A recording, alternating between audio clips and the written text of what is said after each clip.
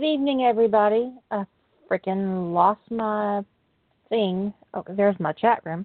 Okay. Hello, everybody. I was that too. Yeah, I've lost my mind. I was actually there were 5 pending posts on Rough Trade, and I was fiddling with them as I'm wont to do, and because I can't leave your shit alone, and I have to check your stuff out and send your pictures and stuff because you don't. Anyway, I have issues. I have OCD issues. So tonight's podcast is probably going to get me a lot of ugly emails, and I don't even care, and I'm already not sorry in advance. So let's get started. First, I am a month into complaining to AO3 about somebody plagiarizing my work. And I posted a comment on the fic listing all the stories that she stole material from, letting her know that I'd reported her. Now, the first time, I'm going to be honest, last week I passive-aggressively posted a definition of plagiarism on her fic and walked away. Well, she deleted it. And now I have put up a list of all the stories she stole from.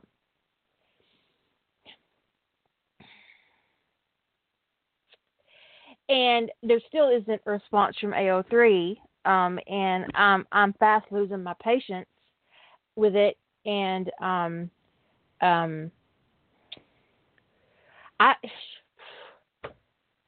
don't even. I mean, we're impatient with the whole thing, and I'm not asking for special treatment. I'm just asking them to follow their own TOS. Right, and investigate. I already did the investigation for them. All I got to do is send them a document. I've sent it through plagiarism. I can give them direct links to every page she plagiarized from. Oh, Lord have mercy. I'm not going to say I'm not bitter because I am. I'm real bitter. Well, I can't say that I blame you. And what's really interesting is I've seen stuff like this on AO3 before, and a lot of times readers will jump on a commenter. Like we saw that happen with a Hobbit writer who was plagiarized, and when she complained on the plagiarist fic, the plagiarist readers got mad at her for complaining about being plagiarized. But I haven't gotten a single comment from anybody on the thread about my comments. And I haven't gotten any emails about it. And I'm thinking, I see all these people saying how much they love this fic, and I'm reading through the comments, and somebody earlier on even pointed out that it looked like she was stealing my work, and this asshole had the audacity to claim she'd never read my work.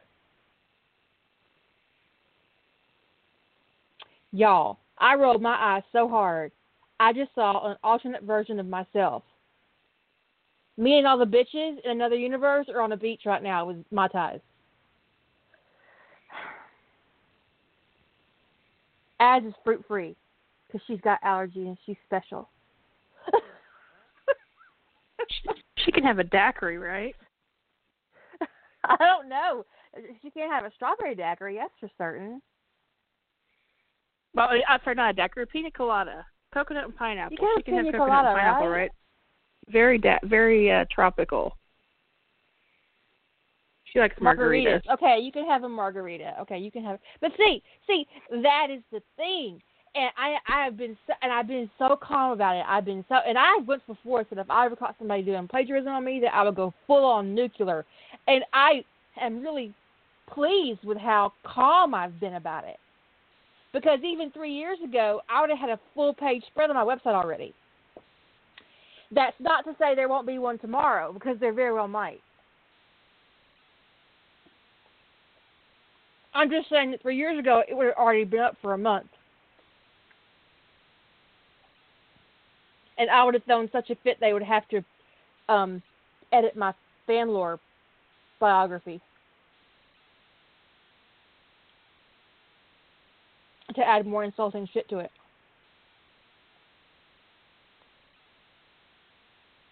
I wonder if that's related. Because they own that shit, right? Fanlore?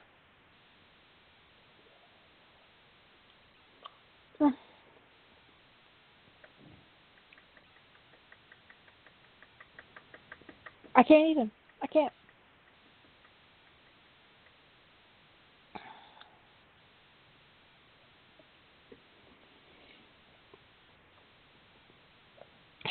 I'm insulted to be on Fanlore personally. Anyways, latter day BNF.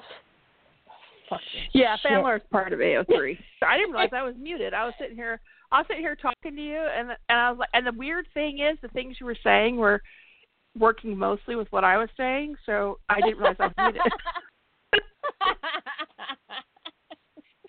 But that's, mostly, I really appreciate AO3 as an archive because it's well run for the most part. They are very responsive about downtime.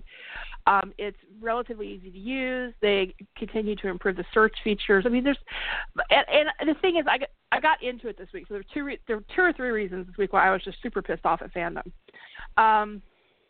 And one of them is the thing that prompted this podcast. The other thing is I was talking to somebody about whether or not anything should be allowed on AO3, any kind of content. And they started talking to me about AO3's mission and why it was founded, and I didn't understand that. It was called, it was a place for people who've been run off other archives. I said, no. And I'm like, no, I get it. I understand. I'm not an idiot. I've been in fandom since the late 90s, so I understand exactly what it was like when people couldn't get BDSM posted, when they couldn't post Slash, when every little thing wasn't allowed. You put this kink, it wasn't.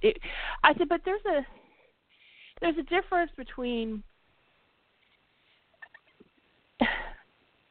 trying to be inclusive, more inclusive, and allowing anything.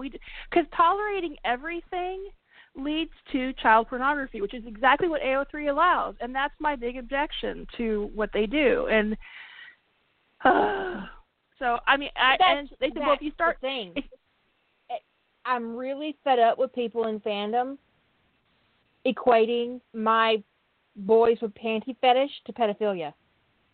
Yeah. Because me seeing grown men in panties and thinking that's hot is not the same thing as me finding a child attractive.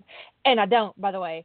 I'm just saying, it isn't the same fucking thing. So you need to stop comparing your mental disease with my fetish.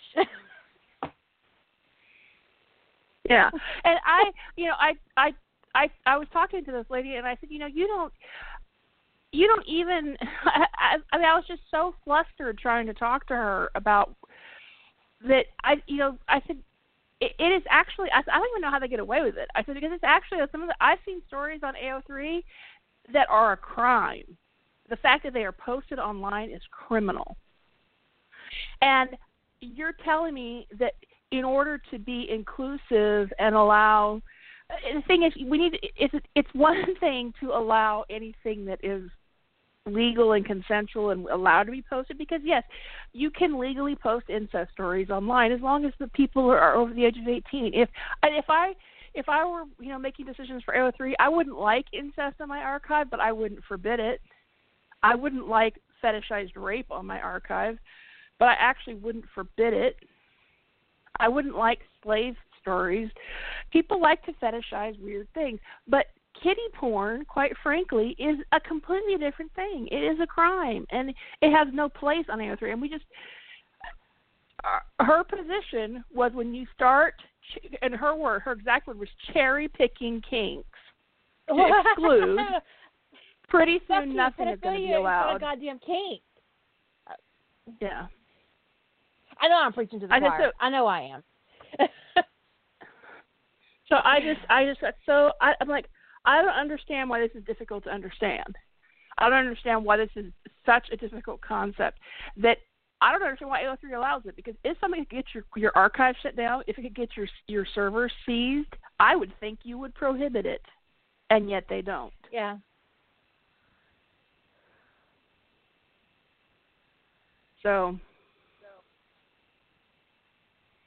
But the worst part, beyond the fact that it's illegal, is that they are literally providing wank material for pedophiles. Chan, if you write pedophilia and you put it online, you are providing pornography for pedophiles.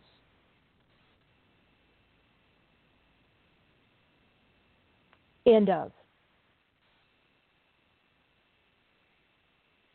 Not only that, but you're encouraging fantasies. And if you know anything about the psyche of sex offenders, you know that fantasy quickly stops being enough. So keep feeding that fantasy. And they rape the kid next door. That's why child pornography is illegal. Beyond even the written word where there's no children actually involved, that's why it's illegal. I'm really distracted by the chat room. I'm just on a different page entirely because I can't. It's messing with my brain. It's wow.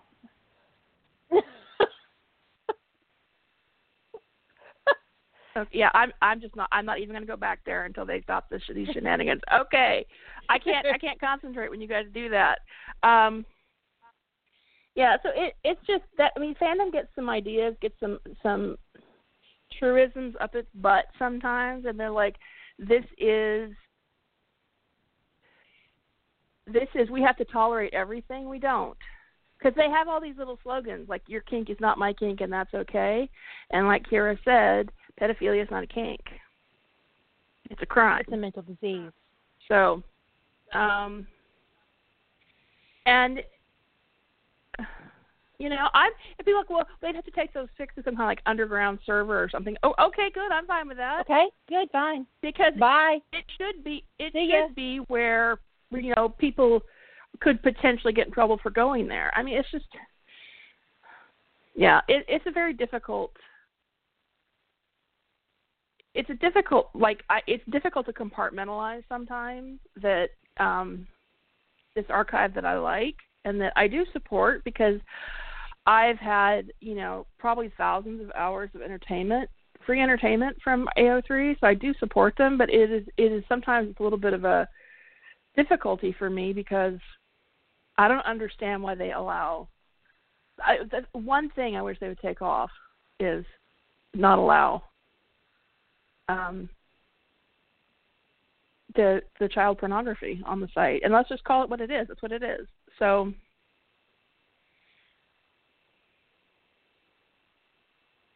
but anyway, so that was like me getting pissed at fandom like for the third or fourth time this week. But let's talk about the first time. First time I got really mad, and I'm still mad. I mean, I think about it and I get mad. And part of the reason I think is because it's unresolved because the thread got deleted before I could really finish ranting in my polite way that won't get me banned from, you know, the group in question. It's basically that somebody put up a post on a group somewhere that I'm going to paraphrase some up, is that when they read a story, they'll go and read the comment section to see how much the author engages and replies to the readers. And if they don't, they'll only leave a kudos.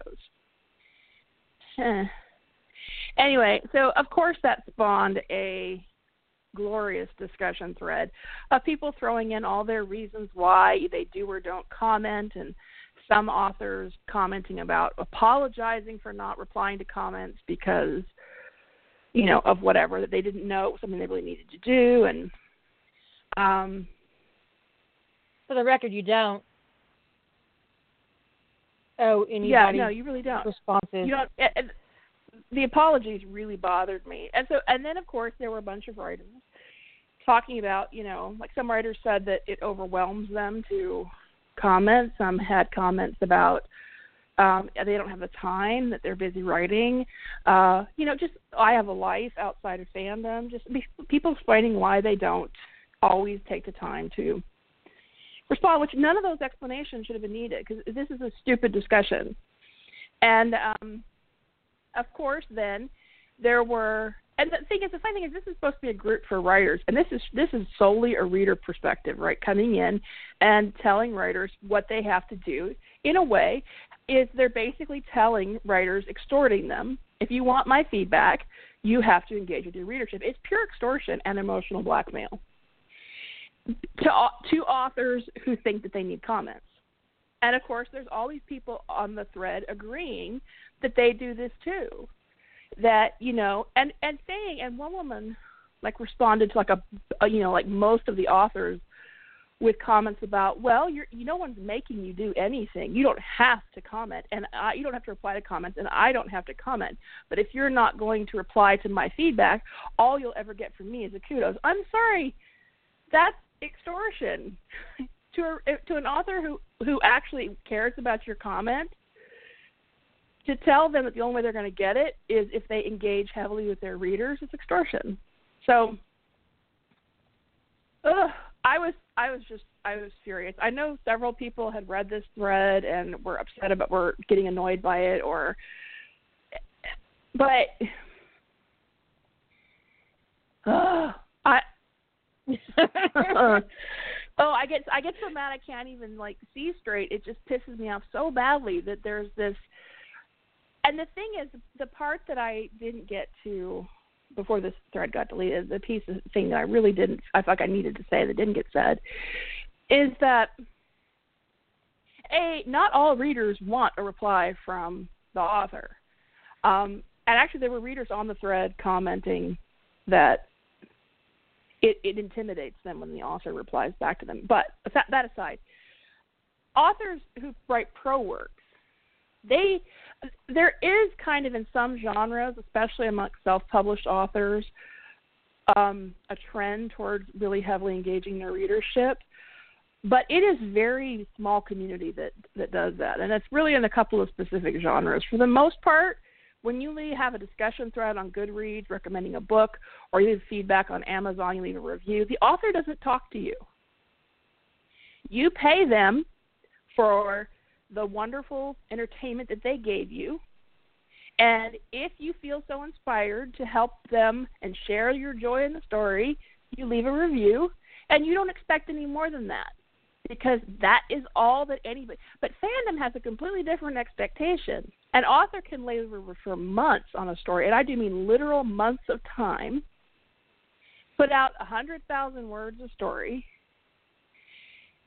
and then move on to deal with their life, appreciating the comments and the kudos that they get, but they're busy with other things. And fandom thinks that by leaving a comment that says, I really enjoyed this, that somehow the contribution is equal, that it's the same. My hundreds of hours of work and their minute of comment labor is the same. And so I'm being rude by not engaging with them, and therefore all I deserve is their kudos. Fuck you. I mean, really. I'm getting out my Bible for my bang. I'm getting out my Bible for my bang, because I actually wrote down how many hours I spent on my bang. Okay. And this is just the rough draft of my big bang, and it is 115,000 words, 510 hours. That is the equivalent of 21 straight days on the first draft. Now, I'm going to move into a second draft after Nano, which will probably not take as much time, obviously, and then I'll do my own edit, and then I will move into beta. So if you count all that, just my part, not the actual beta part, 600 hours on my Quantum Bang. In no single way does the reader's contribution, even their reading time, plus their time to comment on my fic, does it equal? No, and they act like it is. The only payment you can offer a fan fiction author, legally, ethically, in any other way, is either a comment, a like, a kudo, whatever the system provides. That's the only compensation you can offer them for what they gave you. Or you could, I guess you could put them on a recommendation list and get them more readership, assuming that readership is considered compensation, which I don't consider it to be. But all you can give them for all their labor is a thank you, or telling them what you liked about their story, or hitting the like button, or hitting the kudos button, whatever. That's it. It is very minimal compensation that you are providing to them.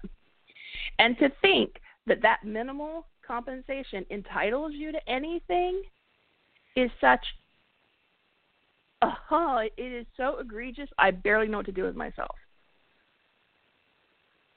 It is such bad behavior. Yeah, they could read my fic 60 times and it still wouldn't equal. Because that's my word baby. There's no equality to be had there. And I do expect some people to read it 60 times because I don't mean to toot my own horn, but it's fucking awesome. It is awesome. Thank you. But I might read it 60 times. I don't know, but I might. Okay.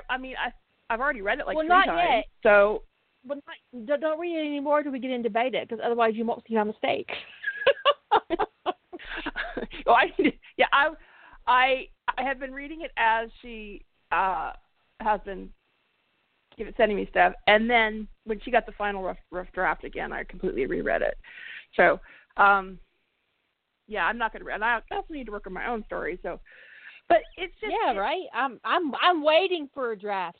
I've not seen anything on her end. I've been very generous. I'm not bitter about that. Well, it's because I'm working on something else. I got like 10K into it, and I just wasn't dealing with the angst very well, and I went off and I went and worked on something that made me feel better about the world. So, I don't blame you. Well, I'll go with currency, and I do not believe readers are currency. And really, the only thing that a reader can provide me that I find worthy is their gratitude. That's it. But even that, I don't consider currency. I don't consider it payment. We'll talk about this.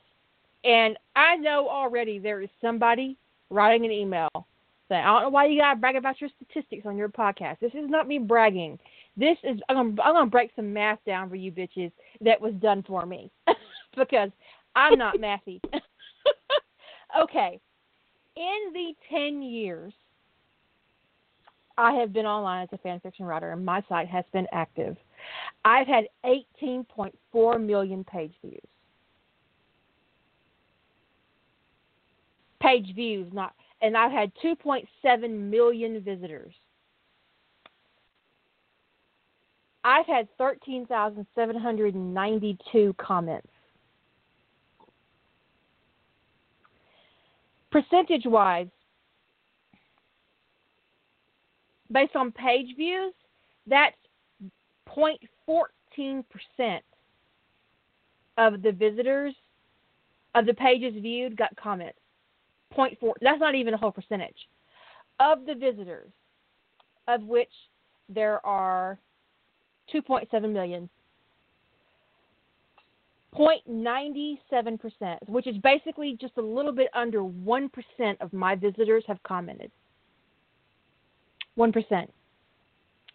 Please don't ever say that comments are currency, and don't say readers are currency, because they're not. And you cannot ever evaluate the reach of your work through the number of comments you get, or the number of likes that you have, or the number of kudos that you have. It is not an indication of how, and this is just my work, not counting the pirate copies that are out there. You can't, these things do not demonstrate your reach to your audience. The best statistics I have for how large my reach is my page views and my visitor list. Now, you count as a visitor every 24 hours on my site for this particular statistic. And so to say that I've got 18.4 million page views in 10 years, that's a statistic that tells me what my readership is looking at, and I can say, okay, this is the width of my site. My readers were hell and gone on the Legacy last year, which is legit because I published it in the last year. Ties That Bind remains my most popular story, followed by Tangled Destinies.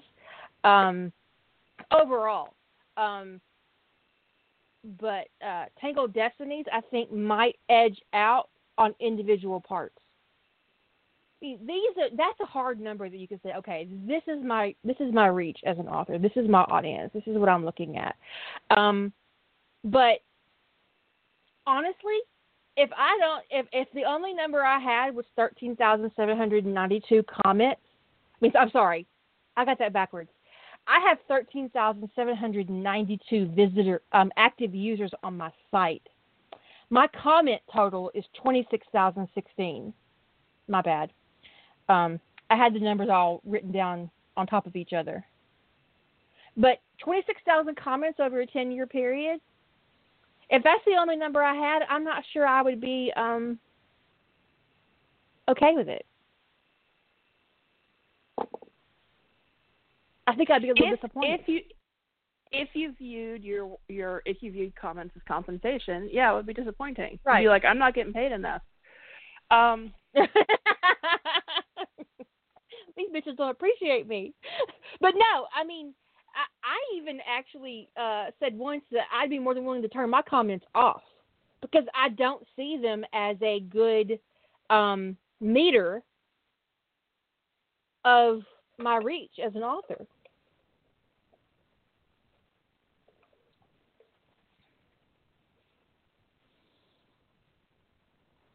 So, yeah, 13,792 active users on my site. I actually closed my site to members last year. I'll probably open it back up briefly in December. It just kind of got burdensome. It was burden. There was some burden. It was some burden. Now most of them, I don't have any users currently who don't know how to log in, who keep losing their passwords. But there was a while there I would spend an hour every day resetting people's accounts, figuring out why they weren't getting emails, and I was done. I was done. Yeah, I'm tired of being technical support. I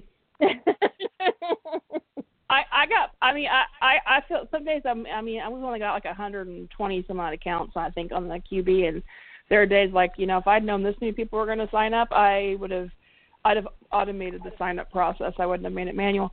And so if I had to deal with like 13,000, I would have told you not to do that. I would have advised you not to do that. The automatic process, even with okay, when I open it up in December, for every 10 legitimate users I get, I'll get 30 or 40 bots. Ugh. Yeah, it's such a. I just can't imagine juggling thousands of user accounts and people technical. I would need to like petition people to come help me run my site. It would be a nightmare. So I can't see me ever going members on my site because I wouldn't want to deal with the membership issue. But yeah, it's just my stats came out very similar to Kira's, a little bit lower. So I think she came really close to of visitors, like people who visit her site in a 24-hour period. Like almost 1% of her visitors leave a comment. Almost 1%. Mine was about 0.8% of a visitor. So 0.8% as opposed to I think yours was like 0.95 or something like. So she had 0.97, 0.99.8. Yes. So she was just right at the 1% mark. And I was at 0.8, so just shy of 0.8%. It was like 0.79. So very similar in the sense that we're talking about fractions of a percent. Yeah, no, so not even a whole percent. Yeah, we're not even at a whole minuscule percent of people who. This is not page views. This is people who visit the site. Not even 1% leave a comment. So, and the thing is, I know that some readers have high anxiety about commenting, and some don't. This is not me demanding comments. No, not at all. I mean, I love everybody who comments. It's great.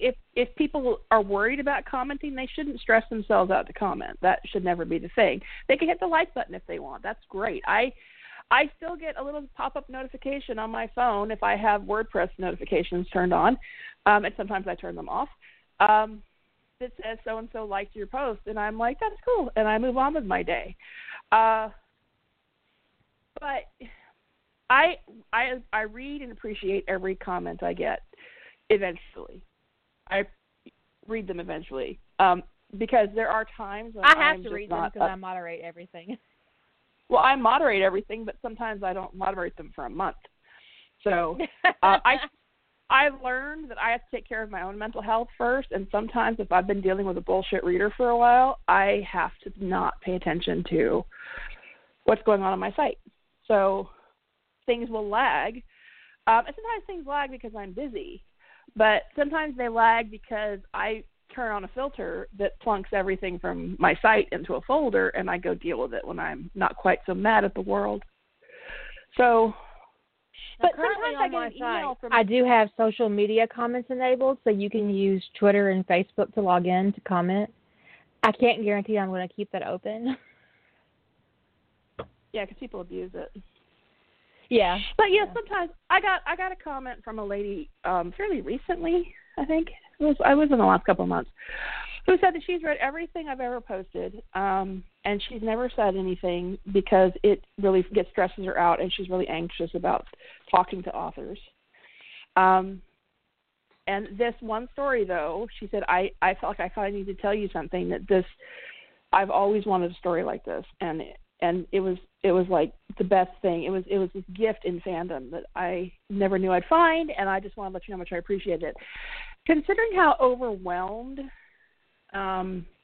she seemed about the idea of commenting at all, I just responded with a thank you on that, because she did send me quite a long email, because I didn't want to overwhelm her. Because that was really rough. But I appreciated that she stepped outside of her comfort zone. But the thing is, it wasn't that she was giving me feedback that I appreciated about that. Is she was letting me know in that particular case, because actually what she was telling me is, I have too much anxiety to comment on your site. Fine. So what she was telling me was the impact the story had on her. And I really appreciated that she shared that with me.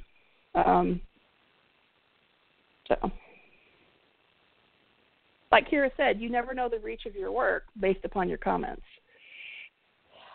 Because this I have a reader who cannot do a public comment. It is beyond her. But she always sends me an email when I post. I got several readers who send me emails instead of comments. I'm not sure if it's because they're old school. When you didn't have a comment form and they're just used to sending emails, or but one is particularly that she doesn't like to comment in public. That it freaks her out, the idea of it. And so people feel that way. So readers have a lot of different reasons for not commenting. And people should do what they're comfortable with. I appreciate everybody. I have some amazing commenters, readers on my site who have left some amazing feedback for me. I very much appreciate it. But I will never consider that to be any kind of true compensation. You know what I mean? Because it doesn't... If I did, or maybe I should say that if I associated the need for compensation with my fan fiction, I would stop writing because I wouldn't be getting enough of it. I mean, that's the reality. If you're writing, most writers don't write for the compensation, whether it's professional writers or fans. Now, some make it big. Kira's talked about this before, about that most writers have another job. That most of them don't make enough money on writing, professional writing, to support themselves. Most don't. A huge majority. I'm just guessing here. I would say at least 98% don't make a living at writing. I would agree. I'm talking fiction writers. There are a lot of technical writers that make a living at it, but fiction writers, I would guess about 98% can't support themselves on fiction writing. So I think that's actually a very good guess. So and also, their writing income is sporadic. It's never like I can wait 6 months to a year for sales that are happening right now. People's interest in a genre might peak based upon current events or what's popular in the world, or a big fantasy series takes off and people are going to start picking up other fantasy series.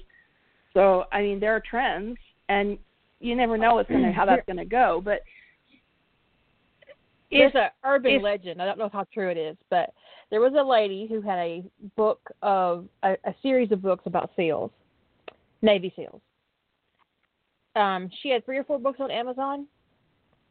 When SEAL Team 6 took out Saddam Hussein, not Saddam Hussein, Osama bin Laden, it just kind of bin Laden. When SEAL Team 6 took out bin Laden, she made $50,000 in a day on Amazon. Oh, good for her. And she probably That's the urban legend. I don't know how true at that point. Probably not, no. Well, considering that it was a very small independent publisher. So. But, I mean, the thing is that most writers don't write for the compensation, which means most fan fiction writers. Well, okay. I gotta shut myself up. There are a disproportional number of fan fiction writers who are writing for the comments. And so, therefore, they are going to get frustrated and annoyed when they don't get the comments. I don't know. The last time we talked about, I'm sorry, I just smacked my microphone. The last time, because I talk with my hands, and this microphone's sticking out a little bit too far. But the last time we talked about comments, I did get an annoyed email from somebody saying that it was like that I didn't care whether people commented on my stories or not. I love hearing from my readers. I love just for everything from just thank you to everything they loved about the story. It's great. I absolutely adore it. There are days when I'm in a really shitty mood, and the right comment at the right time completely turns the day around for me. I'm completely willing to admit that. But I would still be writing if nobody commented, and that's the point. Yeah, I mean, I love comments, but I don't cry when I don't get them. No.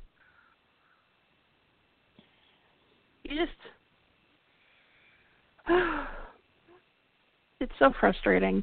It is so frustrating that readers I'll read through my old comments just to cheer myself up. Yeah. But it's very frustrating when I have one commenter that just entertains me. Just her style of comment just kind of I find very entertaining. And I'll just search for her comments, just her name. Go in the back end and search for her name and just read hers. Because she makes me laugh. So, whatever. We all have weird little quirks, but the idea, I think one thing that bothered me so much is most of the people I know who write don't write for the compensation, whether it's for the money in the professional works or for the feedback in fan fiction. They're not writing for that. They're writing because they have a story to tell, and they want to share their story. They want to share their creativity with other people, and if people appreciate it, that's great. But they would write anyway. And some people write and never share it because they aren't comfortable with that, and that's great. The point is that they're writing for them. So I found it so just bone deep ugly and so offensive that somebody would come on with a reader perspective like that. That in what is ostensibly a writers group, and that it was just tolerated. I mean, the admins tried to kind of moderate it a little bit and tried to, express that,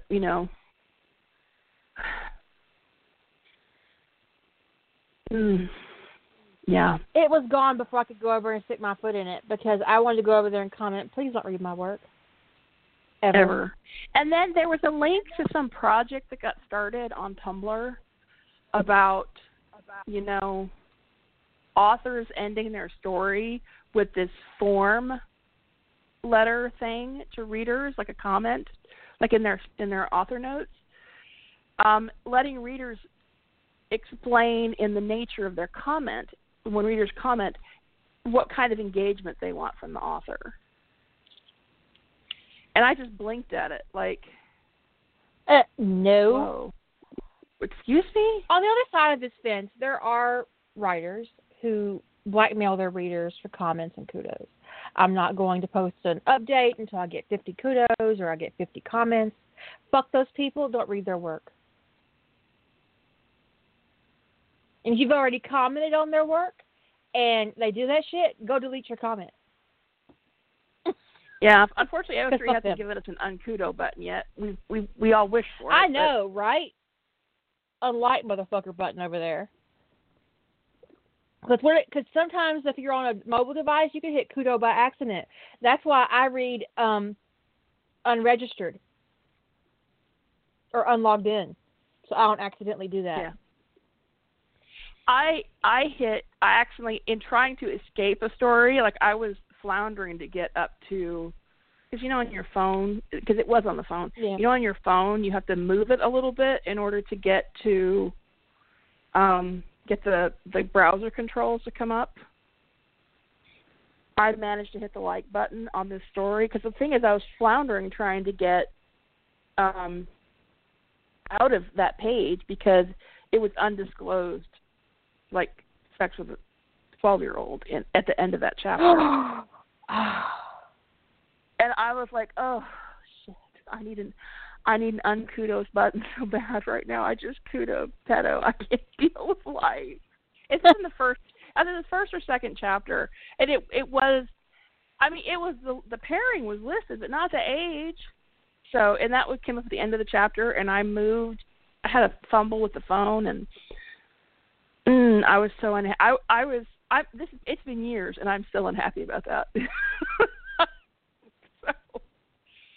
So,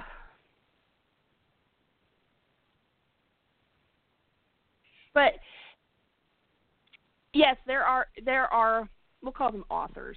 There are authors, fan fiction authors, who are doing this strictly for basically it's attention. They don't just want comments and kudos. They are probably going to interact heavily with their readers, ask their opinions, have long, detailed conversations about fandom. I mean, and that's, if you have long, detailed conversations about fandom with your readers, you go do that. That's fine. I'm talking about as a whole group of behaviors. You tend to see authors who are blackmailing for kudos and comments. You tend to see heavy engagement with their readers too, because it's an attention thing. It has nothing to do with writing. They want somebody to pay attention to them. So, and it could be they breed a kind of reader that I hate, because I don't want your plot advice. No, I really don't. And authors engender that, and so writers, let's separate it there on that line: writers and authors. Just for this discussion, we're putting a line there. The writers don't appreciate it when the authors engender shitty behavior in the readers. Just saying.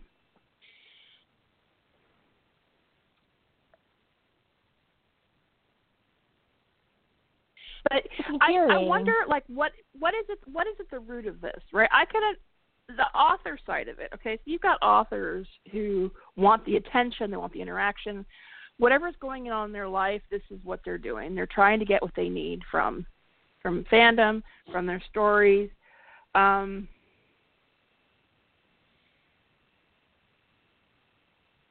they're trying to get something that they need. It's narcissism. Or they could just be desperately lonely. I don't know. And they're emulating behavior they've seen in other authors that they have played into and had interactions with around, and so they're emulating it. But whatever the reason, they're getting something out of it. Okay? I'm not sure what is driving the reader behavior that engenders this kind of response, where you would actually go out and try to extort authors to interact with you. I think it's the same side of the coin, really. It's about empowerment. And extortion is a power game. That's true, yeah.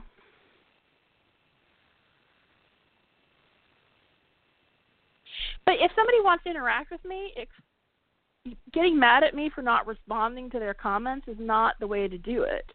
Friend me on Facebook and tell me how pretty my farm is. I mean, then we can interact.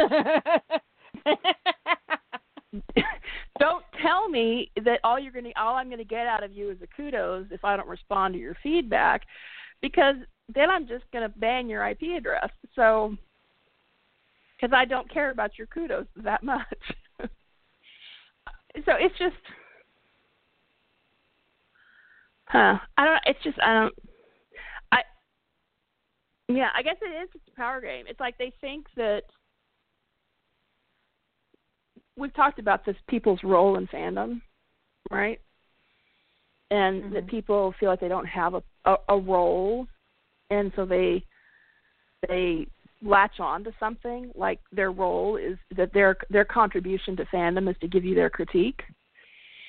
And I guess if they feel like their role, I don't know, as commenter, that it's not being appreciated if you don't engage with them, that you have to show appreciation for their role. I don't know. It's just it was so mystifying to me, and I was so mad. It's probably a good thing that thread got deleted before I had my final rant, because I probably would not have been able to stay polite enough for the admins, and I would have probably gotten banned. So, or at least suspended. I mean, I've seen some ugly-ass behavior in that group be totally dismissed, so I don't know that completely out. Maybe. They might have put me in an actual unpleasant corner for a couple of weeks and let me back if I promise not to do it again. It's just...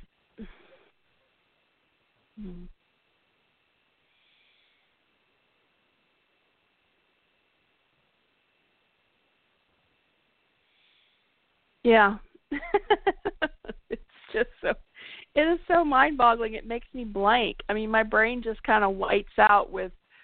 Sometimes you see something so entitled and obnoxious that you just kind of are so flabbergasted you don't even know how to respond to it. I don't know. I mean, but we've seen other threads in that particular group that are just as heinous. Especially the writing advice. I mean, but that's a whole different kind of heinous. Yeah. Well, there was a whole thread about how it was perfectly okay to write pedophilia, and that having a fan fiction kink wasn't the same thing as being a pedophile. And I'm sorry if you don't already know this, but if you find written pedophilia to be sexually arousing, you're a pedophile.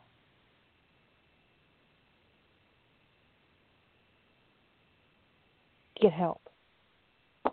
And stop reading it. Stop reading it. Stop reading it. Need to do. Indulging in it is not helping you.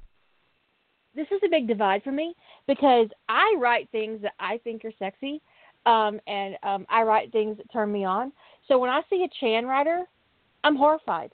And Chan means pedophilia. For those of you who are not up on the fanfic lingo. I didn't know what Chan was until I found it by accident.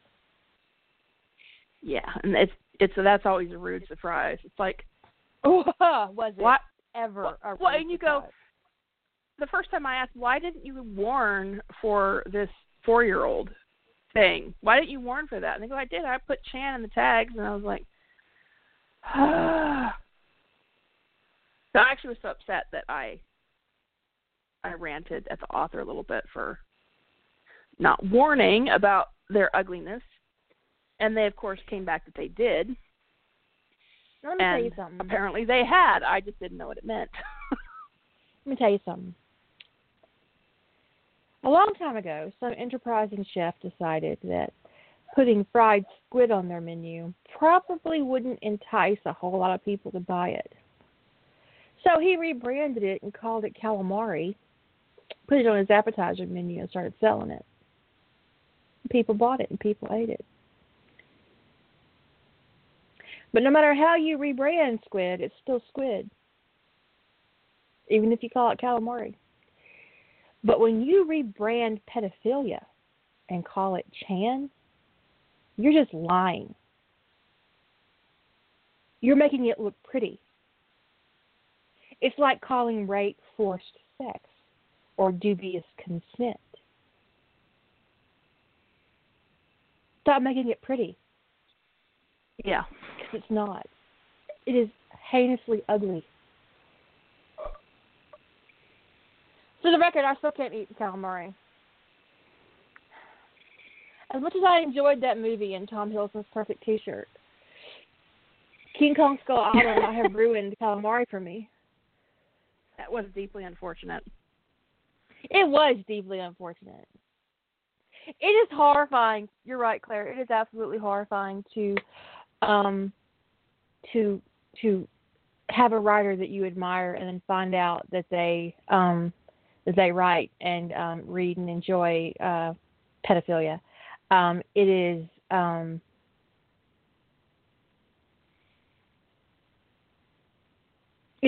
it's deeply disturbing.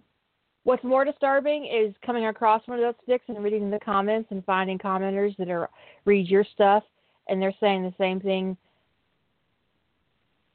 about that fic about your fic. Like, I'll be in my bunk. Which I get that. That's a Serenity reference. But it's got no business on a pedophilia fic. Nasty motherfuckers. And I don't care if you send me an email telling me it's all. It is like that. Fuck you. Don't send me an email. I'll forward that shit right to the FBI. Test me.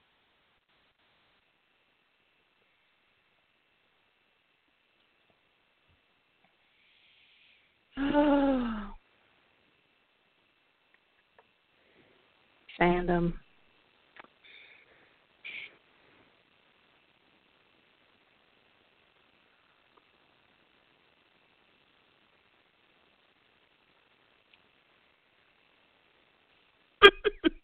Yeah, I don't really enjoy finding about the boners that I inspire either, just for the record. I mean, I don't need to know about your lady wood or your actual wood. Wow. I had someone tell me once about how wet they got. And I was like, I mean, it was really descriptive about what happened to their clothes. And I was like, we have entered into an uncomfortable space. I didn't need that information. That wasn't information that I required.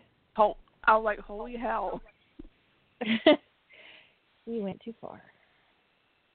I'm not old enough to read this comment. So, there you go.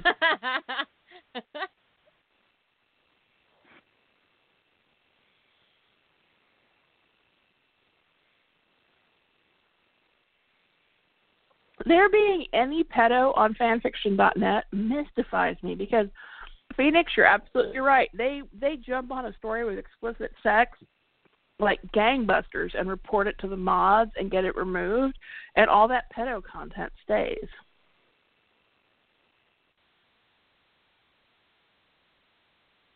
I don't get it.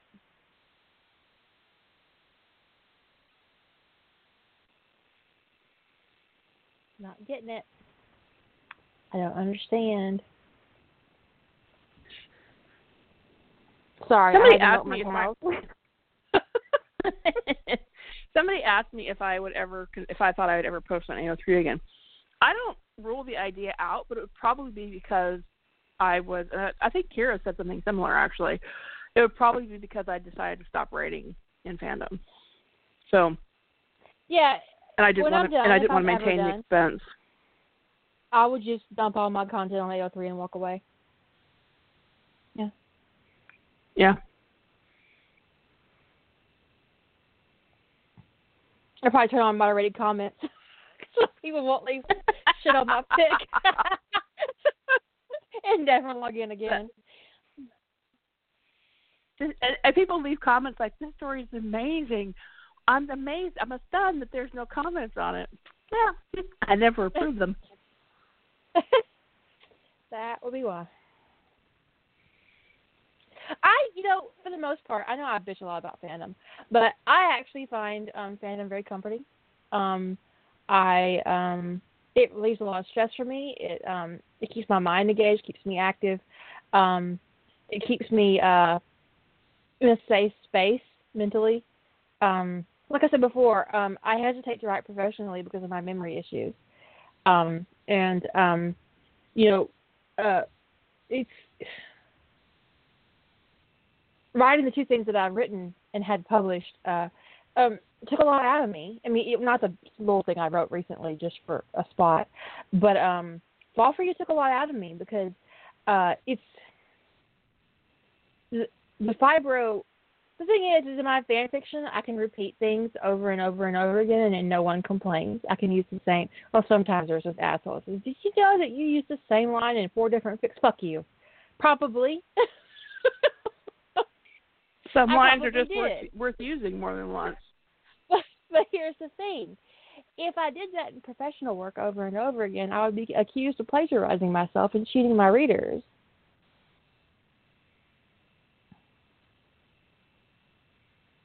And so, yeah, I can see that. Not for a sentence, but you'll see similar scenes across all my fan fiction, and especially Harry Potter. You'll see similar structures in paragraphs and scenes, and that kind of thing in professional writing can get you a terrible reputation with readers. Fan fiction writers, readers, they don't give a shit.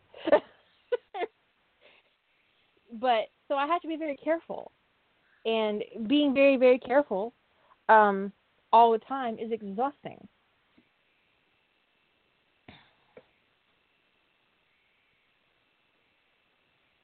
So fandom is an outlet for me that I really appreciate.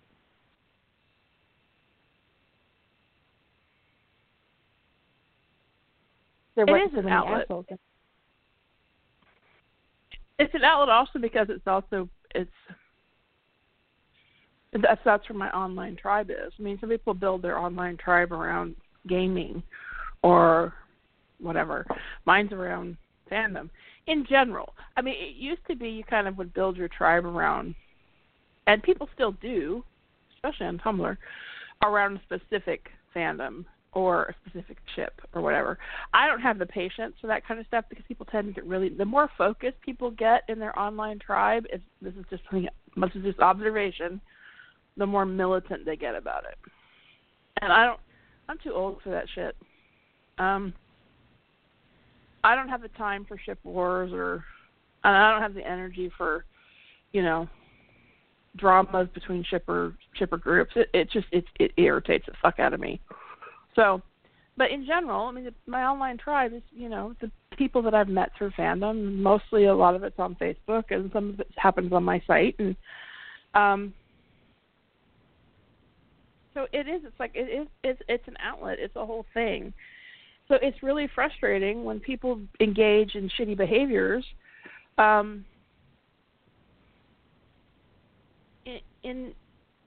In my playground, it's like it's like they're not picking up their pooping in my playground, and I would appreciate it if they wouldn't. And who's the asshole that broke the fling? Yeah.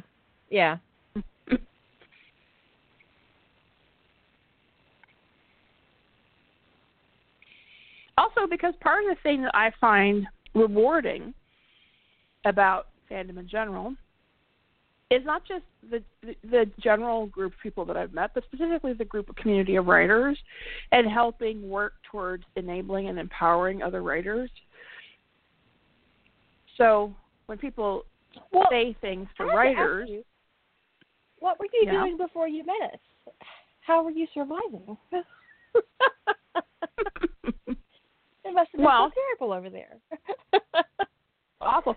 Well, I was involved in various live journal communities for a while that eventually just kind of, it's not like they self-destructed or imploded or anything, but they just kind of went away.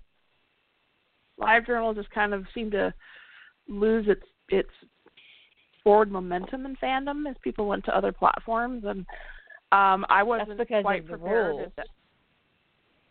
Yeah, they had too many rules, and I understand why people left. It just, like I said, it just lost a lot of momentum for fiction itself, and so the group of writers, I wasn't really writing at the time, but I was, reading, and I was beta reading, and I was working with other writers, and a lot of it was through emails, and we kept trying to find, chat servers we liked, and it was a lot more hit and miss than it became once I signed up for that first Rough Trade. Live journal went away, and I was like, I just made my own space. Yeah. And then I found your space, and I was like, okay, I'll park here for a while and see how it goes. And I was reluctant. At that point in my life to get on Facebook. So I eventually, got on Facebook, pretty much Cinna. Actually, I think, Cinna and I had been talking, but I think it was actually maybe Nailani who pointed me specifically towards the group over on the writers group, the Rough Trade group. I joined the Rough Trade group the first day I got on Facebook, I think. And then I got joined Minion. I was months before I joined Minion headquarters. It was a secret group, and so people kept talking about it, but I thought it was on Kira's site or something, and I just couldn't find it. I just kept ignoring it. Crazy person. If you guys can't find Minion headquarters, just ask. Yeah. Well, at that time I didn't care. Also because people tell me it's Minion headquarters for Kira, and they tell me it's for Kira's Minions. And I don't mean this obnoxiously. That's not me, so I'll just go over to the writers group and ignore all this talk about Minion headquarters. I'm not a Minion. I didn't really Kira's got Minions. I mean, it sounded like you. I was a little off put, honestly, when people talk about it, because it sounded like you had some kind of cult, and you called it a cock worshipping cult, and I was like, I'm 90% lesbian. I don't really want to be in a cock worshipping cult, so. But she came anyway, and now she's even a moderator of a cock worshipping cult. Now, for those of you who are new, have not been around for a while, let me tell you the history of the Minion thing, because it's not me being arrogant, and it's not me actually trying to take over the world. Although I'm not opposed to taking over the world, because people are fucking it up, and I've got better ideas. Anyways, because I got opinions about everything too. There you go. Anyway, I was very active on LiveJournal. I was probably somewhat controversial on LiveJournal at one time. I was, really bitchy, and people who made me mad. Anyways, I had a lot of anger and aggression because I had a personal situation going on and I could not vent it. So I vented it on LiveJournal, and I was very opinionated. And this woman sent me an email from this anonymous email account that she immediately deleted after she emailed me, because I tried to respond and I got a unknown 404 whatever thing. Anyways, and in her email she said that I was arrogant and entitled, and she thinks I'm a real bitch, and I'm not nearly as how did she phrase it? That I wasn't nearly as talented as people made me out to be, and that Just a whole bunch of stuff. And then she said, but I'd never say this in public because you'd sick your minions on me. Now, at that point, I had never, ever called my readers minions. Ever. So I get on my journal and start talking about it. And I dubbed my readers minions. As a joke. And it stuck. I said at the bottom of the email, I said, if I knew who you really were, I would definitely stick my minions on you. And that is actually still up on my Dreamwidth somewhere. But, yeah, so that's what that is. That's what that was. It's not actually, I don't have anybody currently trying to put lasers, beams on sharks' heads, but I'm not opposed to that either. But it really was just this asshole reader person who just didn't like me, and so they sent me this email saying I would stick my minions on them, and I was like, okay, now I got minions. So, but it wasn't. I know it comes off as arrogant sometimes, but that's not what it was meant to be. It was just a joke that kind of grew ahead, and then a dick. A lot of dick. Oh, a lot. But when I first joined Facebook, I didn't. Of course, I didn't know that history, and people can be a little bit militant about their minionhood, and they would be vague with me. Like, I would say, I don't understand this thing, and they go, well, we expect you to figure this stuff out for yourself. I'm like, okay. That's not true, dude. Don't say that to people.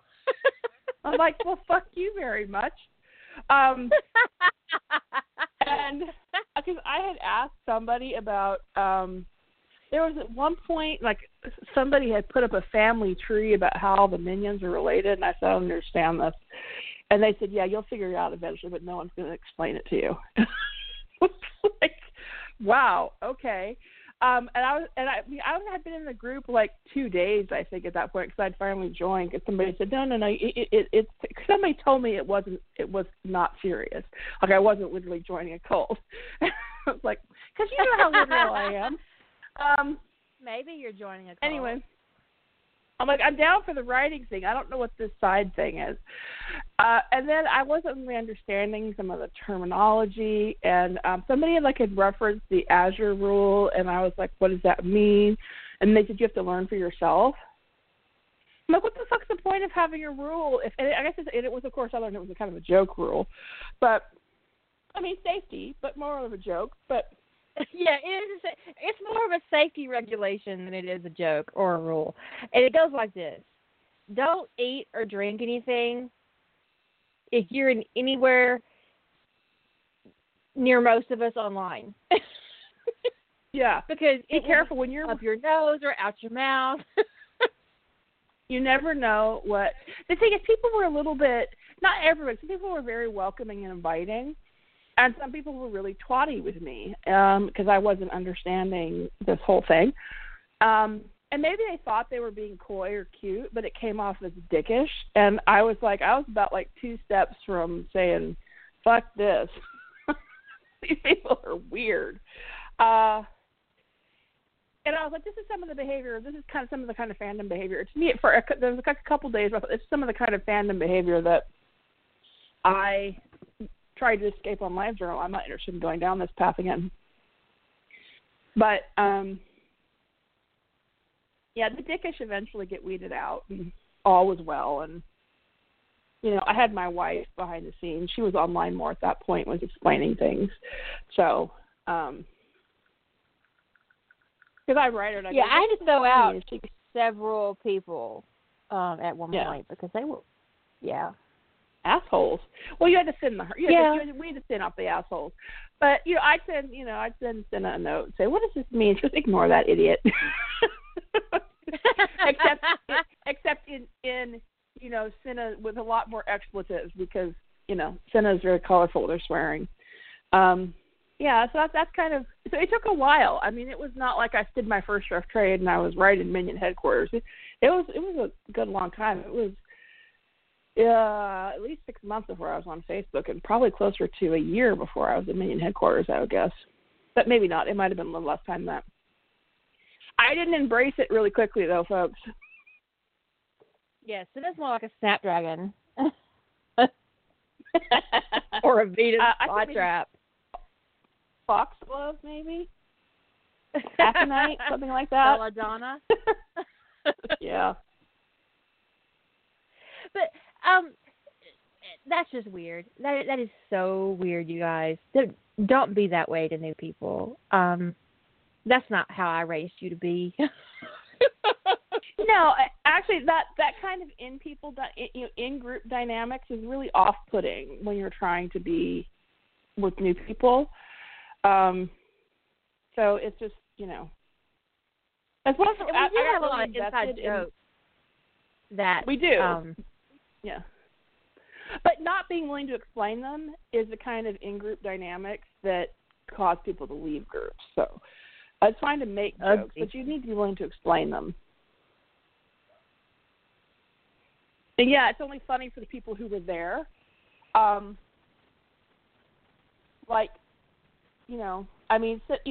Nobody's going to ever find, Sleeping Dragon and Earth's Last Hope being a hippo funny but Senna and I, because we were the ones who hadn't slept in like 3 days and were writing that stupid story at 3 o'clock in the morning.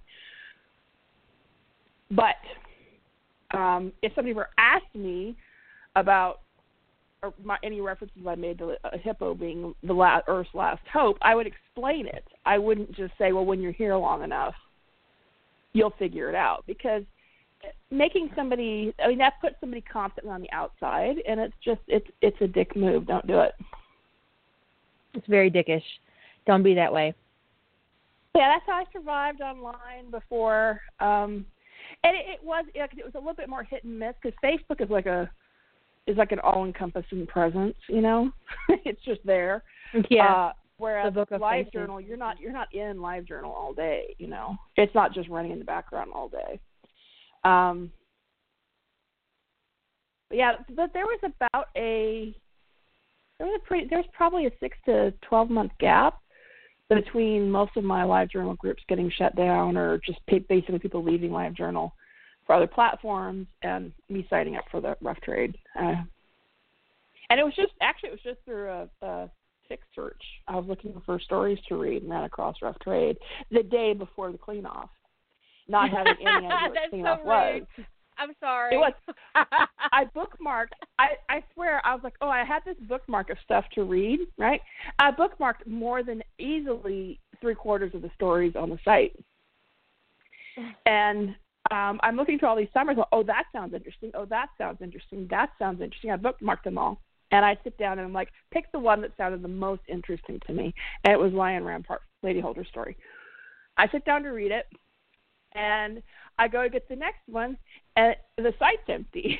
There's like nothing. The site's blank. And I went, I don't understand. I wonder how people have done that too. I'm so sorry.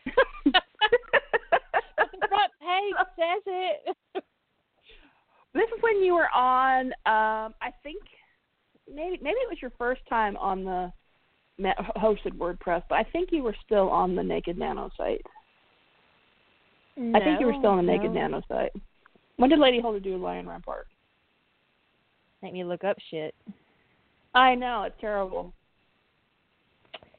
But I got a database for that. Yes, I do. She does. If I didn't know that she had the data, I wouldn't have asked. My guess would be it would have been April of 2013.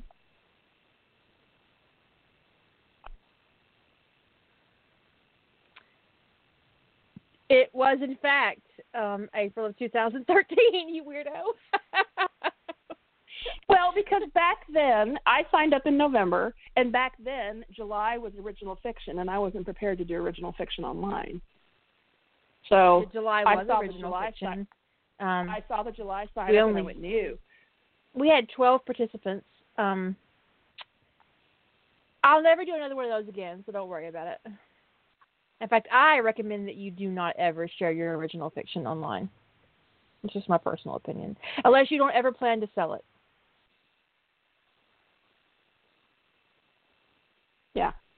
Well, so me knowing the date was just me reverse engineering when I did my first Nano, and then I remember being so intimidated by the idea of posting original fiction in a rough draft challenge, because I was intrigued. Well, first, all the stories I planned to read disappeared. And then I decided to investigate, because I always investigate before I send an email to a site owner and tell them their site is broken. Your site's so broken. I went back. Everything's gone. So I decided to go investigate, and I went back to the site, and I read that it's a writing challenge site, not a story archive. And so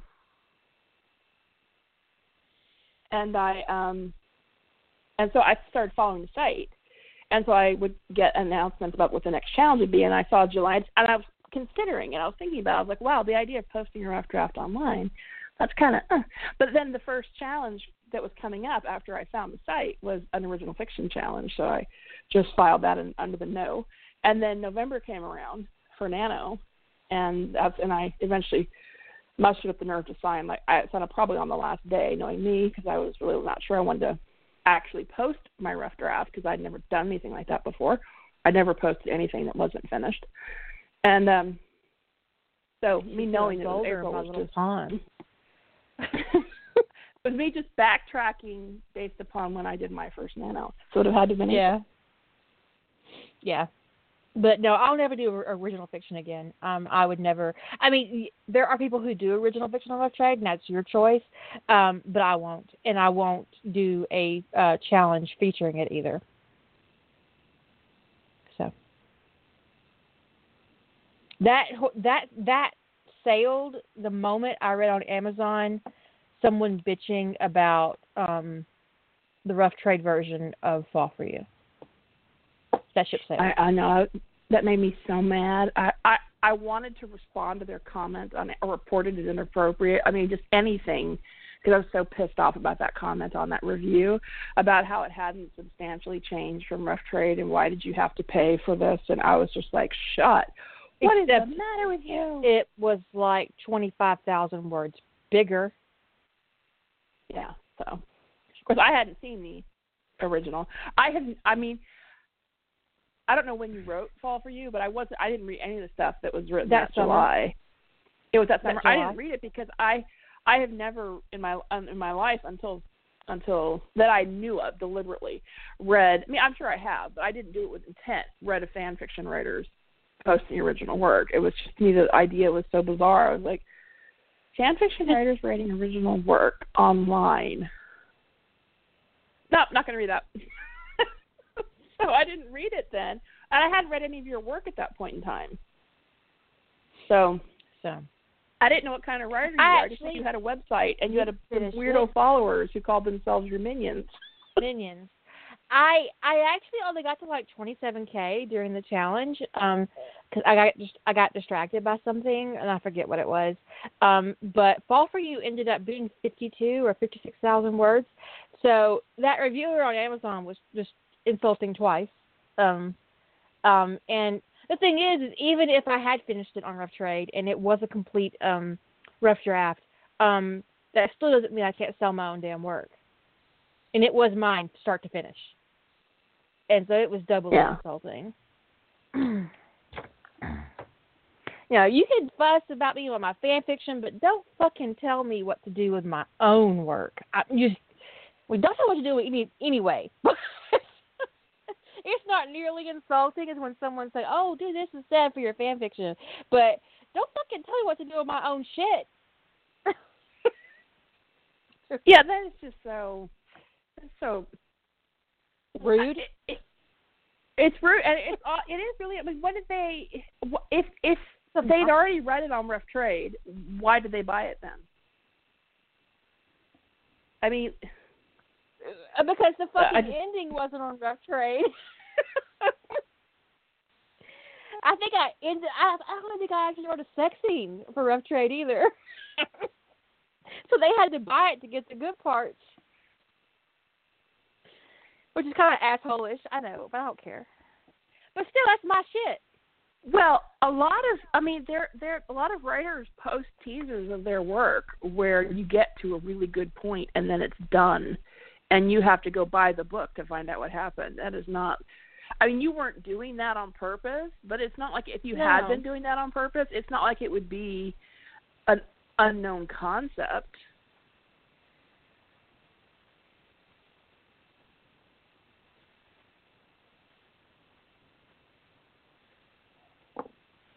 Yeah, I hadn't read it on Rough Trade, so it was all new to me. But even if it hadn't been, completely new to me, I'd have bought it and read it anyway, and enjoyed it greatly.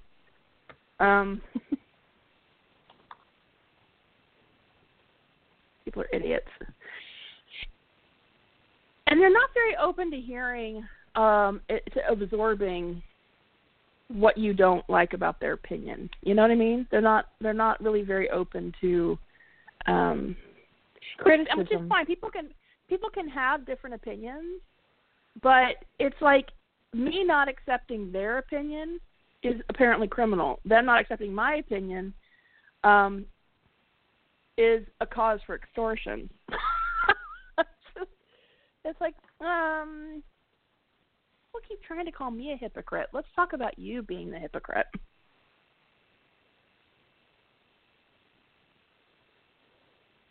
Sometimes when someone tries to give me constructive criticism, I want to correct their grammar and send the comment back to them.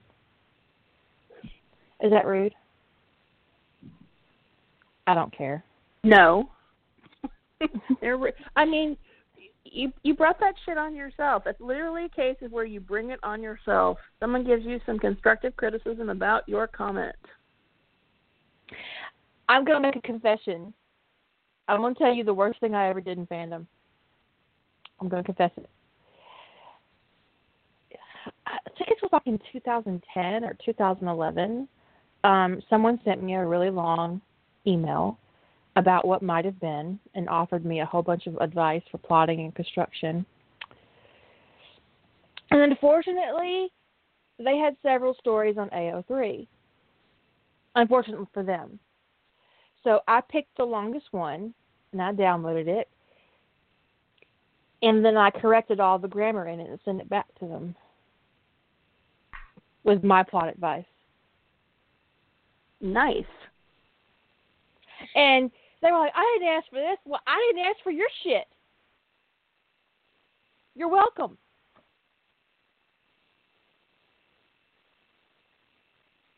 It was a dude, by the way. Of course it was. And that might sound sexist, but men in fandom are the fucking worst. I mean, they're great guys. We have some awesome writers that are male on RT, and they are great. They are fantastic. Grey Wolf Wanderer is going to be in the next RT. Awesome. He's really popular. Really? You guys really like him. Yeah, Grey Wolf is going to be. Yeah, he signed up for, I believe he's a Hufflepuff. I had missed that he signed up. He always makes me laugh. Oh no, he's in Gryffindor. He's going to relax. It won't be $25K. He's doing Stargate Atlantis. It's called No Lullaby. He hasn't done his project file yet, so, but yeah, signed up on the damn last day. I started to send him an email reminding him, but he did it on his own. He's always forgetting. He'll sneak in the back door. I always let him because nerd. He writes cute stuff. He makes me happy. Anyways, we do have really nice people who participate of all genders on RT. But some of the worst experiences I've had in fandom have been from male readers. I've been mansplained to so many times.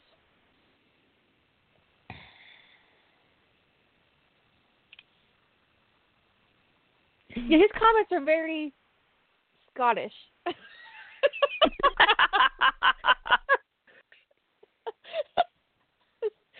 You can hear his accent in his comments. Every one of them. It's great. But yeah, I love Grey Wolf. But he is a boy, presumably. I believe he's a boy. I think he told me. Yeah. And Temp is male, and we have original Tempest. He's male, as well. I mean, we don't do a parts check. If people tell us they're male, we just, go with it. Those are the ones that stand out for me currently. We did have another one, but he got banned. being a dick. We have a minion who brought her husband in. Yeah. He doesn't post very often, but he's got a great sense of humor. Yeah, so because she thinks she asked one day, "Can my husband join?" We're like, "We don't care. Bring them all." Is he gonna be an asshole? Because we got rules about that. We do have rules about assholery. You got to be the fun kind of asshole to hang out with us. But no. But see, fandom is awesome. But and I've talked about it before. But there's this ugly section of fandom. The dark part that Simba won't ever be king of. And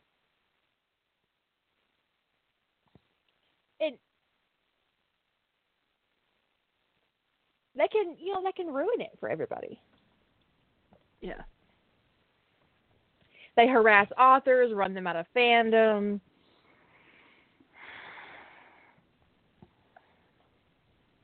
The entitlement is stunning.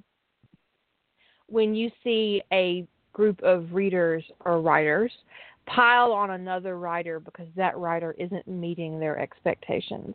It isn't about plagiarism or stealing ideas or being an asshole or being abusive or writing something really terrible.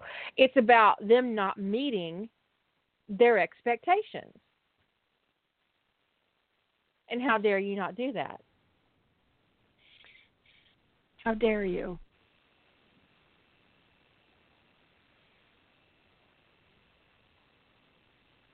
One of the groups I'm in, one of the admins recently posted it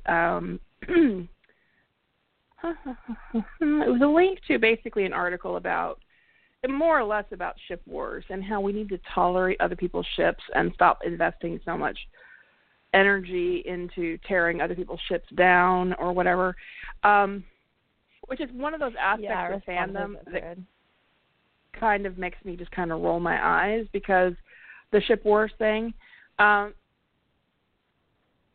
because the idea of, if all of us liked the same ship, I don't know, there would be very little fandom. Yeah, it'd be very small. It'd be very narrow focused. That's one of the great things about it. And is that everybody can find something. There are assholes that ship Ginny and Harry that I don't want to associate with. So, I'm just kidding, mostly. But I responded to that thread and said, I'm not going to lie, I judge some ships. Because I am judgy as fuck about some ships. Well, I judge the ship. Yeah, there's some ships where I see it. I've never been shy about that I have opinions. That's practically in the podcast tonight. Didn't you put that in the summaries that I have opinions about this stuff? I did. But I've never been shy about the fact that I have an opinion. If you say to me, what do you think of this pairing? I'm going to be like, I'm going to have an opinion. If I know at all who the characters are, I'm going to have an opinion. That's what I do, is I have opinions. But the thing is me not liking something has nothing to do with the people who like it at all. And nothing. They aren't going to like what I like. I'm not going to like. The thing is, these are just opinions. If I preferred fried mozzarella sticks and Kira used to prefer calamari as her appetizer, we don't take it personally that we don't like the same appetizer. But you don't like calamari? I can't stand calamari. It's the really? texture. It's the texture. It's I love too calamari. Rubbery. The texture in my mouth is just like bleh. But I do like chicken. So we would fight.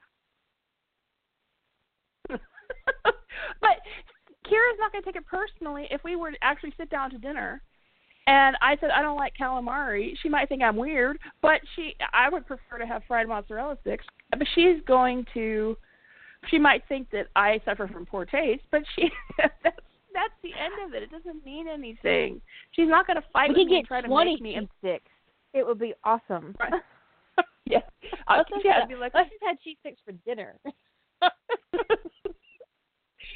I do like marinara sauce on my cheese sticks, though, I have to say. Absolutely. I know some people do ranch with cheese sticks, and I just find that to be a crime. If you put ranch on your marinara sticks, I probably would judge you a little bit, but so what? So what? I wouldn't tell you can't eat them. I'd be very upfront about it. I'd be very, I'm judging you now. Yeah, it'd be very upfront. That's the thing with these ship wars, is instead of just people having opinions and differences in their likes, is that they get into, telling people why they shouldn't like something, why you shouldn't like, let's say, Draco and Hermione. They're telling you why you shouldn't like that ship. What? Not why they don't like it, but why you shouldn't like it. And that's awfully prescriptive. Get off my boat. Yeah. That's all I'm going to say about that. If you don't like it, why the fuck are you here? You are wasting a lot of time in trying to talk me out of my ship. I mean, can you imagine? Kira's calamari would be cold by the time she persuaded me, expressed her reasons why I shouldn't like what I like.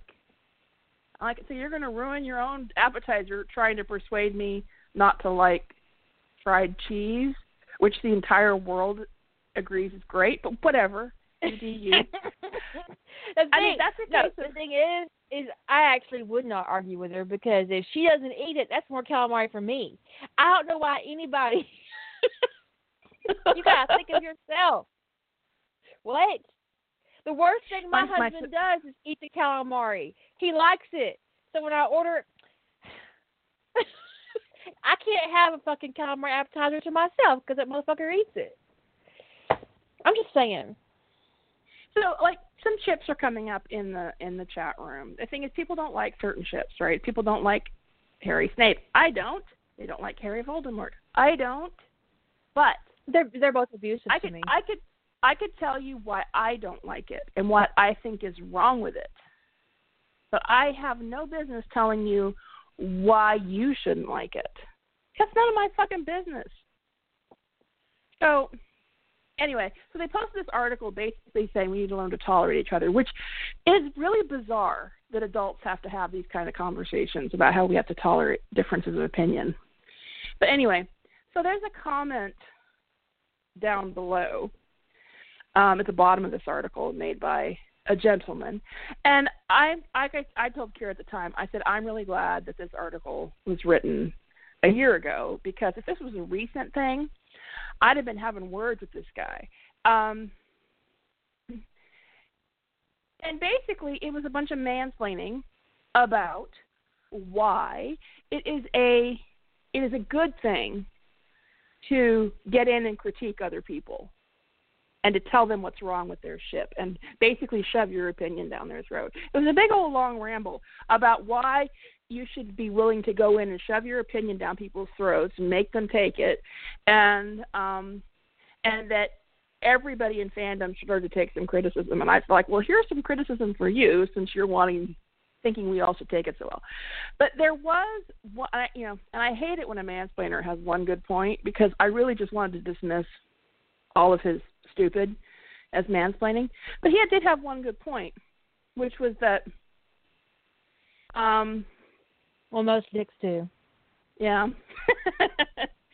Is that it becomes a matter of identity, and people get their identity wrapped up in their whatever, whether it's their ship or their fandom or their kink.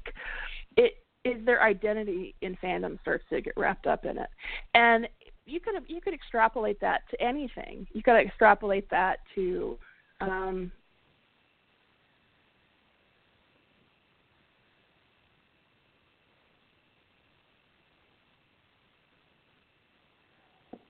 did I confuse somebody? I'm seeing a comment about air quotes. No. They caught up. Okay. Anyway, even when it comes to reader identity versus writer identity versus author identity, if you get your personal identity too wrapped up in, and I do think that's a very valid point, and because when your identity is on the line, you come out swinging. And folks, detach. It is not your identity. You are not your ship. You are not your opinion as a reader is not you. Your, that is not you. Your kinks are not you. Your opinion about what you like to read, that is not who you are. Those are just your opinions, your likes and dislikes. And I do think it's a valid point that people get too wrapped up get too tied up in their sense of self. And that's why they become, frankly, ridiculous. And, 10 years they'll step back from a fandom war and they'll look back at it and go, what were we thinking? Why were we behaving that way? And I do think I think he's right in that it's because their identity's on the line. Their community, their part in the community is on the line. And this is my truth. My truth is that it is nobody's job to shove their opinions down anybody else's throat. If you want to express your stop opinion, saying that because it's deeply sexual to me. Like, oh my God, dude, get your dick out.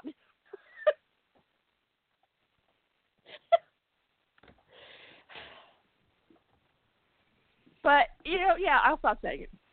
Quit forcing your opinions on people. That's not quite as phallic.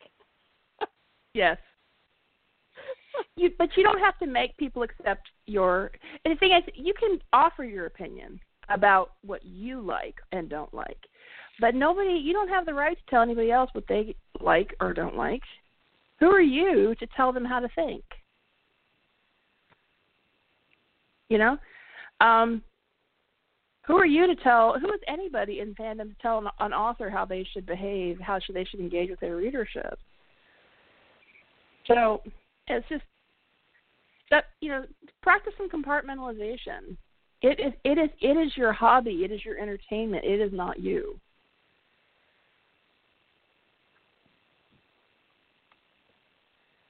Well, I don't think I broke her, but there won't be any more shoving things down throats tonight.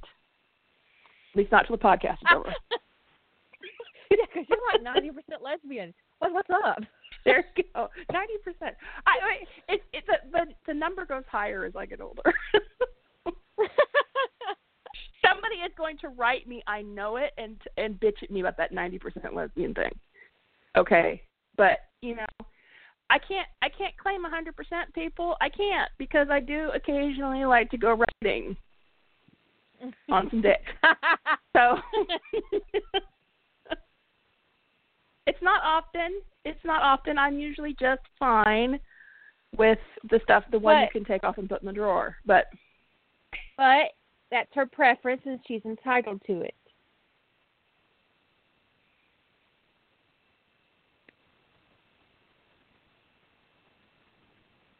You can't help who you want to fuck. That's fundamental. Yes. Just as long as you obey the law. So let's extrapolate here. So Phoenix gives us the classic quote about opinions are like assholes. Everybody's got one, and everybody thinks everyone else's stinks. Except in fandom, we keep trying to make other people like our asshole. Which that's like taking that quote to a place that nobody ever intended, and yet that's what we're doing.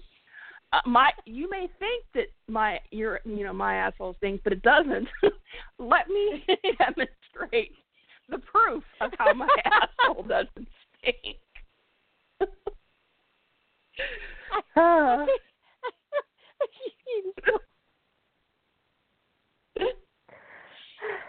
And at the end of the day, you're like, see, I told you mine didn't stink. And they're like, well, but I don't agree. Like, but I gave you proof. That's all in the nose of the beholder, I'm afraid. Yes. And fandom, I hate to break it to you. I think most people know this. I have a condition called anosmia. I don't smell anything. It is a no-smell zone here. So for me, nobody's asshole stinks. I'm the exact opposite. I smell everything, and if it's strong enough, I can taste it. So I used to be a super smeller. I used to be like Kira. I used to be like too strong of smell could make me throw up. And then I had a traumatic brain injury, and I didn't smell anything from that moment on. So I can walk into a grocery store and say, nope, I'm not buying meat today. And if I walk into a store and if I smell fish at the front door, I'm turning around and walking right back out. Oh yeah. No. The stores that have I'm not going to go grocery shopping smelling fish for an hour and a half. Absolutely not. I used to not be able to even go into grocery stores that had live fish tanks because it didn't matter how well they maintained the tank. I couldn't handle the smell. But now, I was like, one day I was like, I'm not 100% sure. Am I 100% sure that it's gone? But surely I'll smell a really strong smell. If there's a really strong smell, I'll smell it, I'm sure. Well, when we were moving a year ago, we had to go take something to the landfill. And we hop out of the car to unload the stuff at the landfill. And I don't smell anything. Everything's fine. I think we're just in a my sister's almost vomiting. It smells so bad. She was almost throwing up. The smell was affecting her so deeply, and I smelled nothing. So,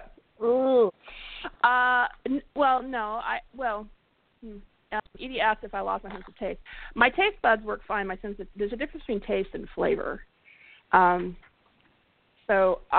Flavor is what you process actually from your sense of smell. Flavor comes from your nose. Taste comes from your mouth. So I taste the macro taste. I can taste sweet, salty, bitter, umami. I can taste all that just fine. Sour, but I can't.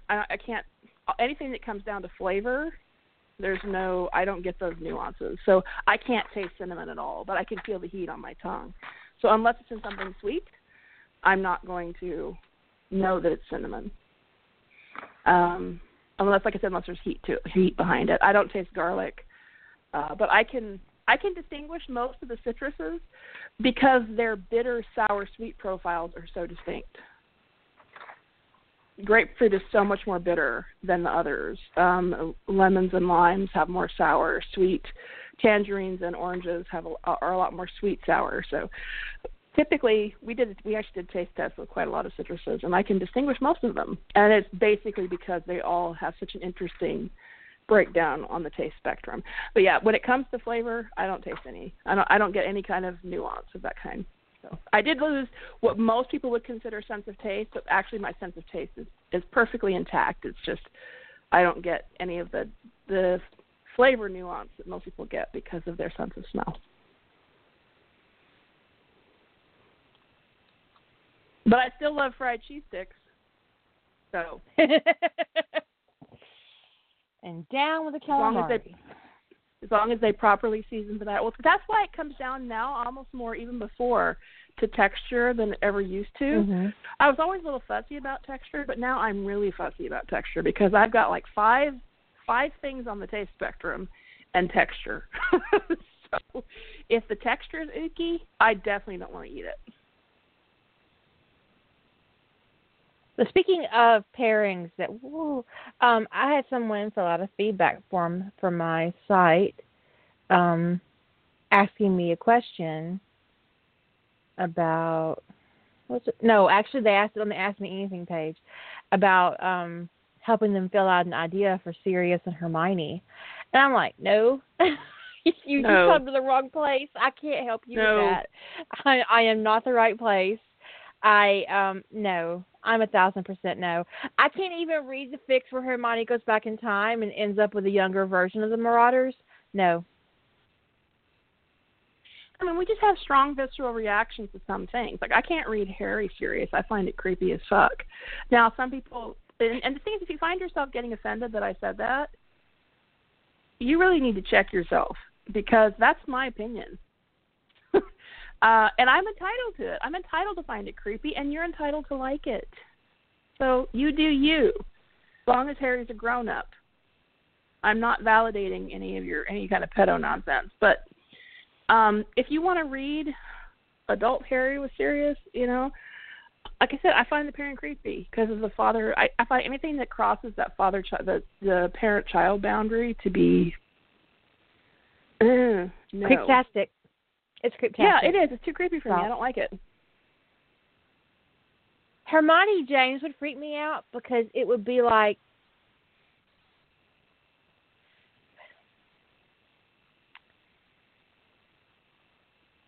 well, it's kind of like they're both getting replacements, right?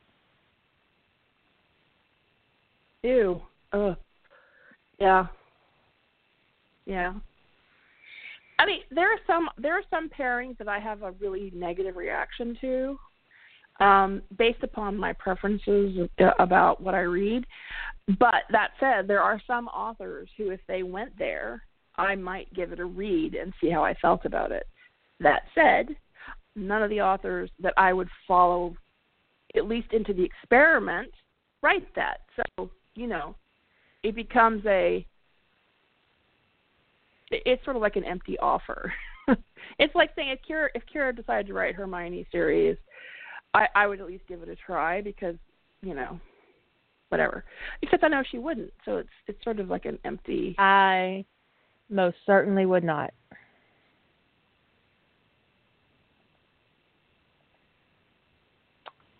Nothing to worry about.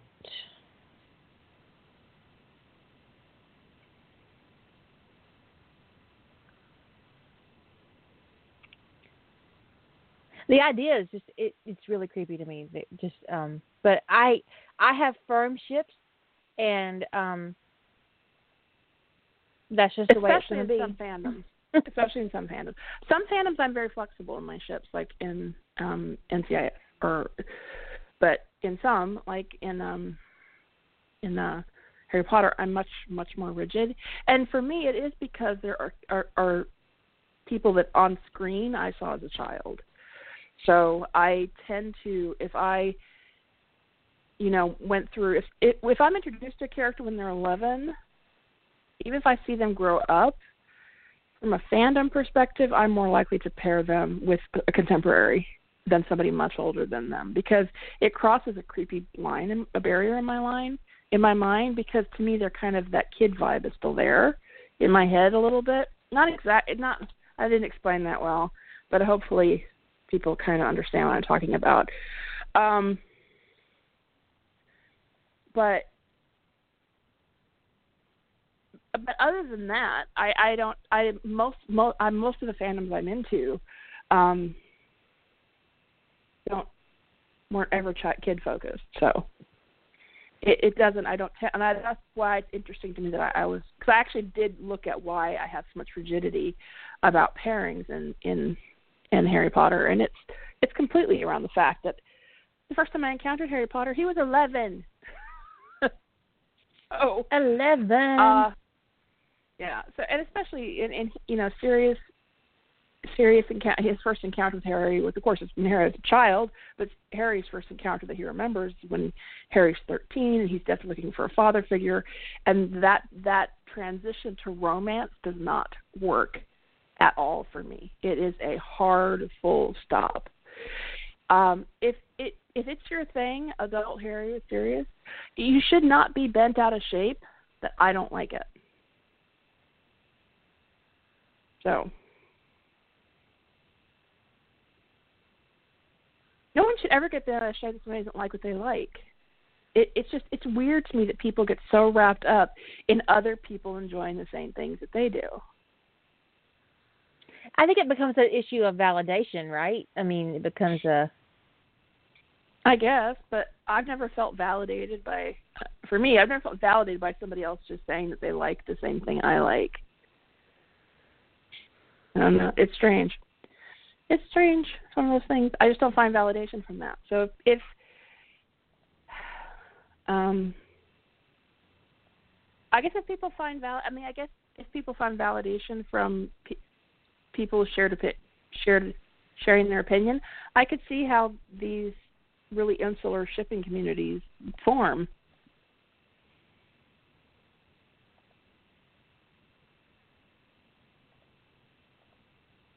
Because they're all validating each other. And that's a little bit one of the problems with, this is a completely separate topic, but in terms of validating, is that I feel like that when it comes to fandom writers, that there's a lack of voice of reason. And one of the things that bothers me about one of the writers' groups that we monitor, trying to think of how to put that, is that nobody's ever allowed to say that's not a good idea. Somebody asked one day, they gave, and I won't give the exact scenario, but it was a bizarre scenario. And like to the level of bizarreness is that you would randomly have by chance, like to this level of strange, like 10 people randomly get hired to work for a company and find out they're all related. Just by happenstance. They didn't know they were related. They're secretly related because they were all put up for adoption. They're all actually first cousins. And it actually is by happenstance, and it never is found to be any kind of a plot. That level of improbable. Bullshit. Okay? Oh. And, right, bullshit. You were going to be nice about it. No.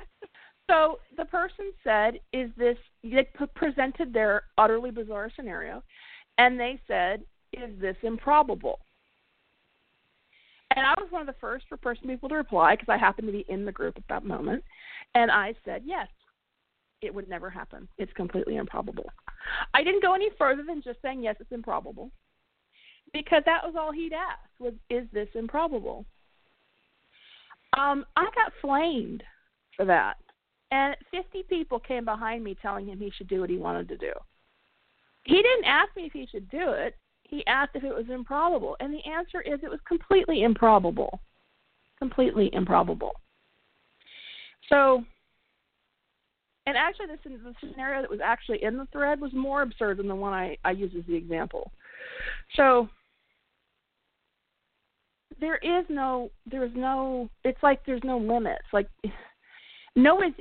if people want to grow as writers or as fandom citizens or whatever, the do whatever you want voice that is so prevalent and so loud in fandom, there has to be a counter to that, which is, people, when you're a grown-up, like you're an adult, you're supposed to be able to control yourself. And sometimes the answer is you shouldn't do that. Sometimes the answer is you shouldn't charge money for your fan fiction. Sometimes the answer is you shouldn't do that improbable thing. Sometimes the answer is you shouldn't extort people to engage with you because you left them a comment. Sometimes the answer is no. And yet fandom doesn't ever want anybody to say no. They just want you to be able to do whatever you want to do. And I'm just not down for that level of undisciplined shenanigans. Or what would be the skullduggery? Or is that our... Skullduggery. I'm not down for that. Because it is. It is ridiculous.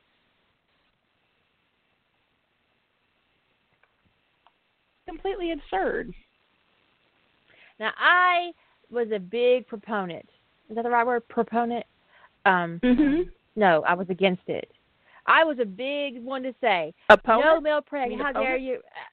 Whatever. I was vehemently against it. Vehemently against the whole thing. Like, no, absolutely not. 100% no. Even though I have to admit I secretly really enjoyed Junior, the movie. Yeah.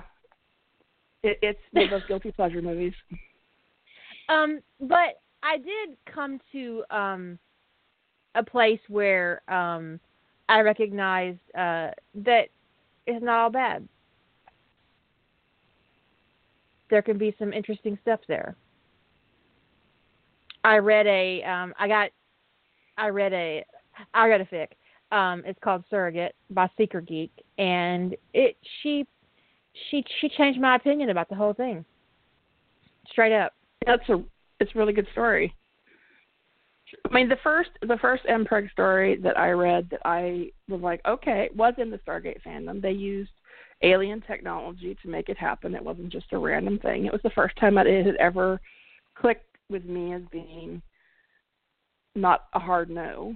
Because I had tried reading it before, but I was just like, I don't get how this works. And then all of a sudden, here's some Stargate fandom, and I was like, okay, aliens is the reason I'm there. And then in the Harry Potter fandom, you had magic, and it was like, that's okay. And I don't tend to seek it out. but I wouldn't turn away from it with an author or from a recommendation in certain fandoms. So, but I'm just not. But even if I couldn't stand it, I'm not interested in engaging in a war with people over whether or not people should write it. No, agreed. That's just silliness. It's not illegal. It's just improbable, but less improbable more by the day, because science is making some serious leaps. So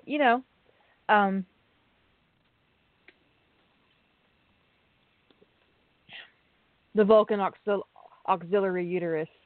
I actually want to read the original fic of the Vulcan auxiliary uterus. So if anyone knows what that fic is, and if it's online, I would like a link to the Vulcan auxiliary uterus. If anybody sends that to you, I would like you to forward that on. Anyways, we're down to 44 seconds. Say good night, Jilly. Good night, everyone.